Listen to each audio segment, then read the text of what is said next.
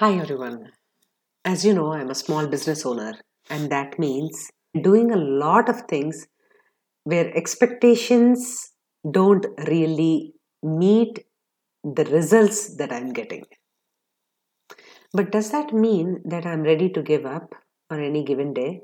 As much as I know that consequences matter, that I cannot keep doing whatever I'm doing forever without any substantial output, I still want to be on this journey because I feel like this is me who I am at my best, irrespective of whether I am generating a sustainable revenue for a living or not.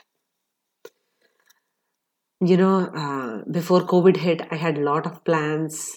I was creating pilot programs to be launched in my franchises, and I was doing a lot of things to spread the word about my brand.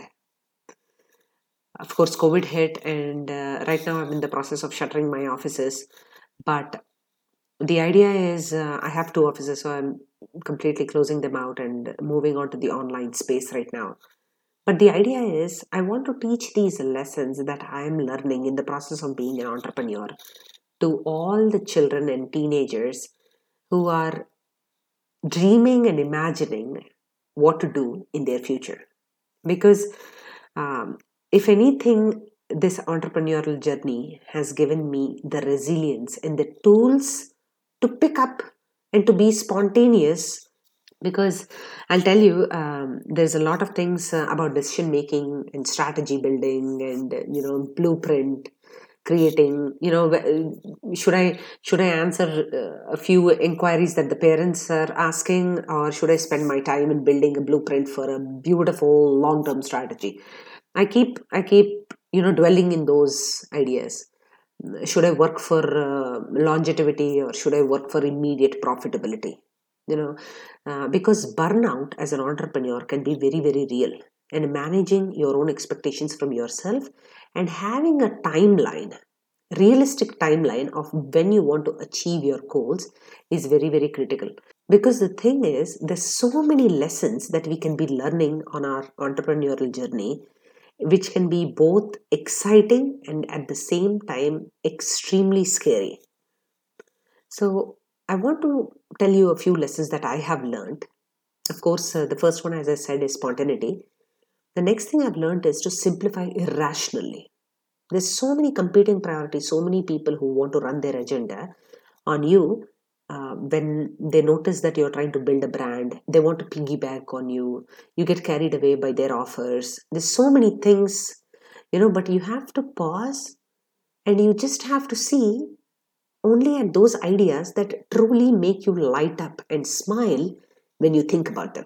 Is this serving the long term mission and the agenda of the company that you have started? Okay, and the second thing is that the pain of self discipline is far less than the pain of regret. So, if there is anything that I have to decide or have to do, stay self disciplined and try to get it done, because if I don't get it done now, I'm pretty sure I will regret it later, and that's going to burn.